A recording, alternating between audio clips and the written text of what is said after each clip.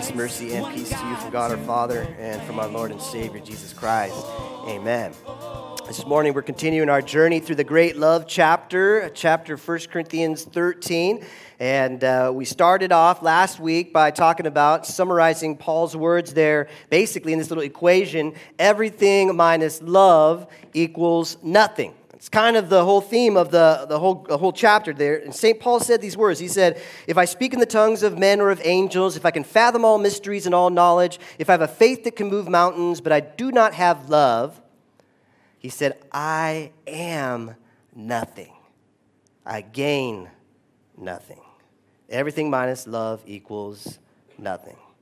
Now, if we could say those words in the parlance of our times, it might sound something like this. If I tweet like Justin Bieber and have more Instagram followers than Taylor Swift but do not love, I am not linked in to God.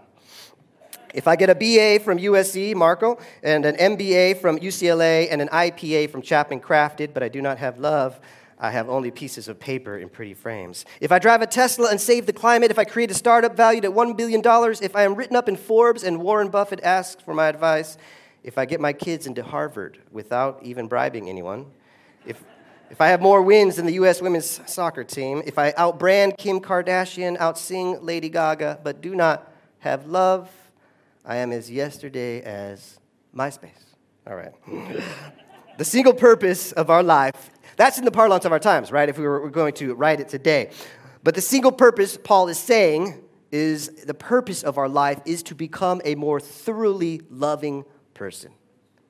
Rooted in the care of God, the love of God through our friend, our brother, our Savior, our Lord, Jesus Christ. And the purpose of the church is for us to be a community of that very divine love. Love is what matters. We had another equation last week that said love plus nothing equals everything. We talked about it as love being the most excellent way, right? That's what St. Paul said, 1 Corinthians 12:31. He says, I will show you, not the positive, not the comparative, but the superlative, right? The most excellent way. And the most excellent way is love.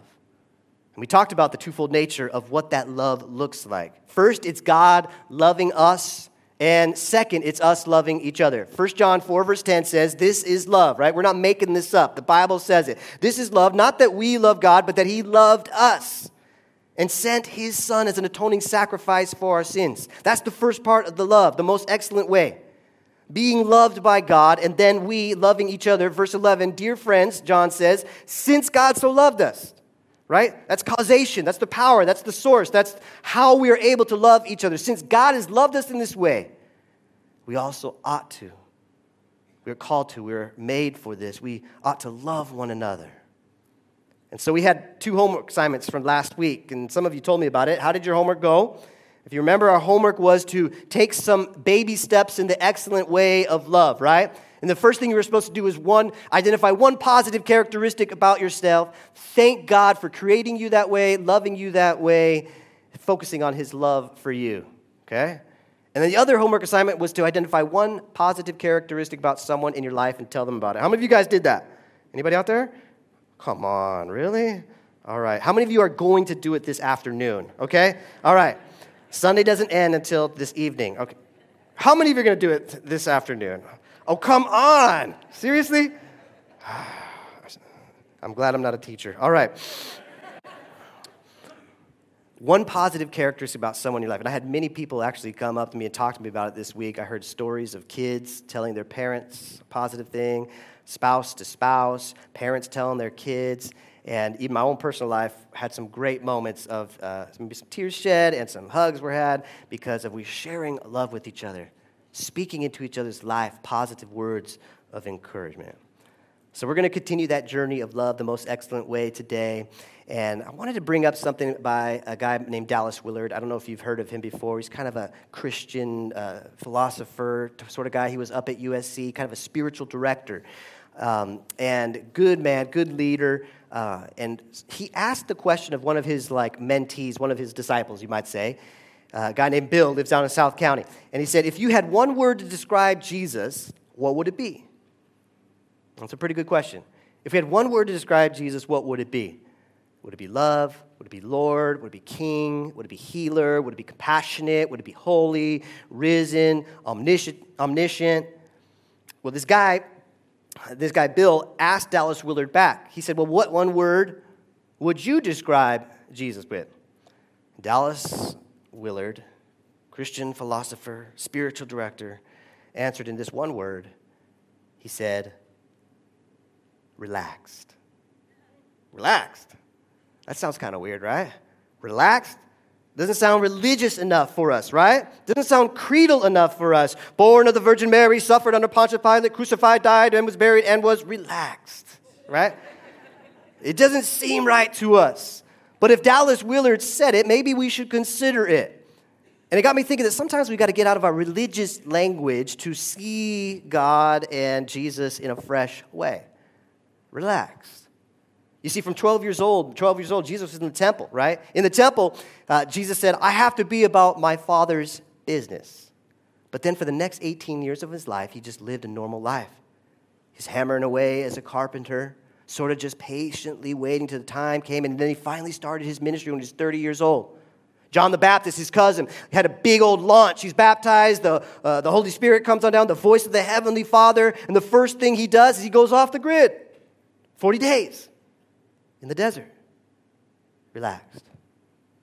His first sermon is so radically inclusive of outsiders that they get up stones, they want to kill him. But he just passed through their midst, relaxed. He's in Samaria. He's talking to a woman at a well. No rabbi would ever talk to a woman at a well, let alone a Samaritan. But there he is, talking.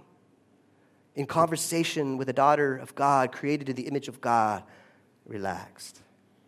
He's in a boat in a huge storm. He's taking a nap. His disciples are freaked out. They think they're going to die. They say, don't you care? He's calm. He's relaxed. And we see repeatedly that his disciples, they didn't get it. And if you're a leader and you have an urgent movement and you got to get something done, which Jesus was, the last quality you want in your followers and your disciples is slowness, right? But Jesus picked them. And you never see in the Gospels Jesus talking about his disciples and say, you know what, disciples? You're not good enough. I'm going to swap you out with more productive, faster, better employees. Because he was teaching us tangibly about love. What is love? 1 Corinthians 13, verse 4. Paul says it this way. He says, love is patient. Dallas Willard would say love is relaxed. Because we hear that word patient, and sometimes we think of sort of, Lord God, you better give me patience. Heavenly Father, give me patience to deal with this jerk in front of me. I'm going to go off on him if you don't give me patience, Lord. Sometimes we kind of view patience that way, right? Jesus wasn't like that, right? He wasn't uptight. He wasn't stressed out. He wasn't hot-tempered. He wasn't mercurial. His disciples never said, watch out for Jesus today, right? He may have gotten up on the wrong side of the bed, I think. Jesus was the most relaxed persons the disciple that ever encountered, not because he lived in an easy time or a safe time or a secure time, but because love is patient. And patience is something we struggle with, right? I mean, when Christians are surveyed about the spiritual gifts, patience is always up on the top of the one they struggle with the most. And patience, though, in the Bible, it's not some sort of passive, lacking urgency, tolerating decline sort of thing. Patience is the ability to live gladly in the present moment when we would prefer not to. You see, patience is often translated long-suffering. You may see that in other versions of the Bible there. Patience translated long-suffering because it means that love has the ability to suffer through difficulty for a long time and not stop loving. But we have a hard time with patience, right? Anybody else out there have a hard time with patience? All right.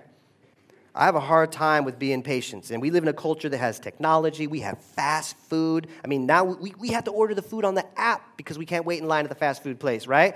I mean, fast food, speed dating, self-checkout, overnight shipping, instant messaging. We want it now.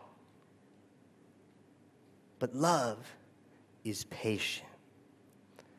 So I've put together this little prayer. I just printed it in there. Get your handout out if you have it there. I know it's small print. I can barely read it.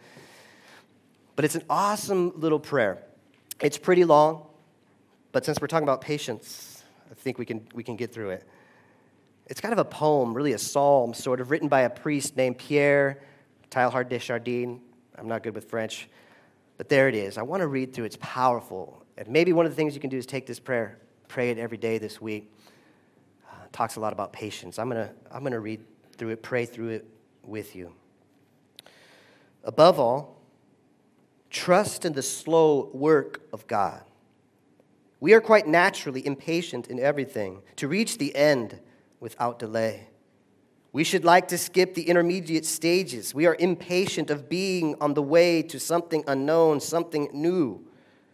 Yes, it is the law of all progress that is made by passing through some stages of instability, and that may take a very long time.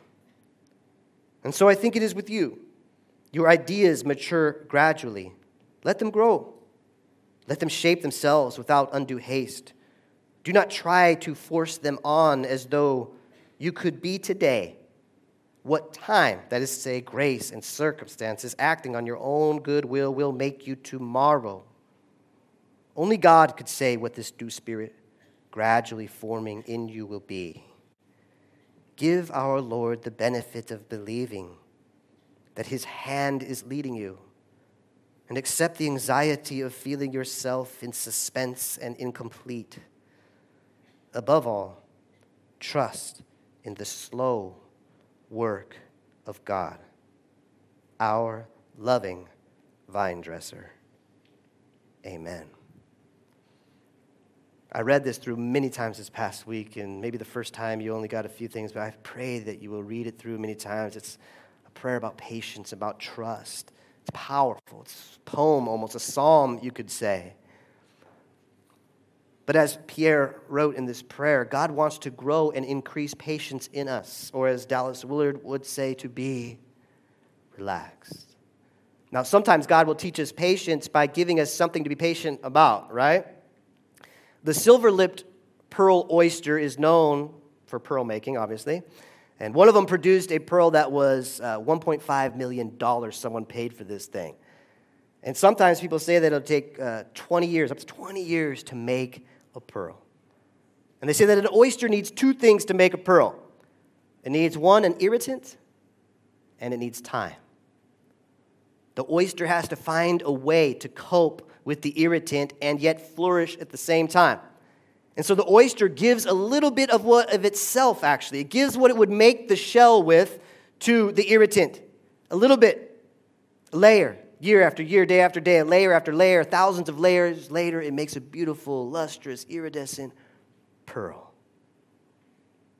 To produce patience in our lives, we need those two things. An irritant and time. And sometimes God will give you both of those, right?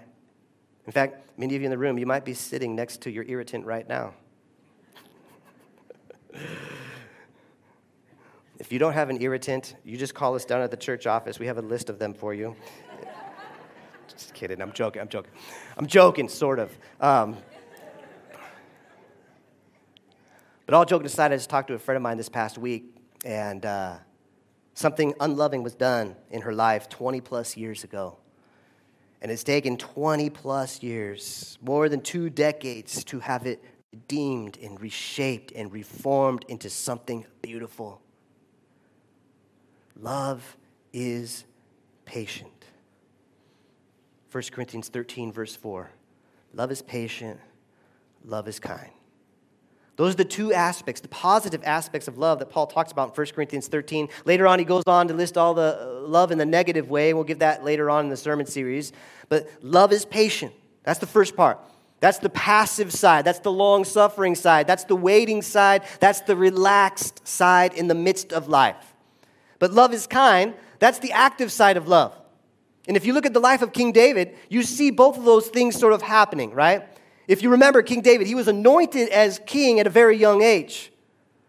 But he had to wait year after year after year, patience, relaxed. He endured that crazy King David. King David was insanely jealous, and he wanted to kill David. Yet David learned patience from his irritant Saul. And then many years later, After he was king and Saul had died, he still wished to honor the house of Saul and his son Jonathan. He said these words, 2 Samuel chapter 9, verse 1. He said, "Is there anyone still left of the house of Saul to whom I can show kindness? Love is patient. Love is kind. Show kindness for Jonathan's sake." That's our question for this week. That's our homework assignment for this week. Who can I show kindness to? And you can do that. Every one of us can do that in the room. You don't have to have a resume. You don't have to have money. You don't have to have education. You don't have a certain set of skills. Every one of us can show kindness this week.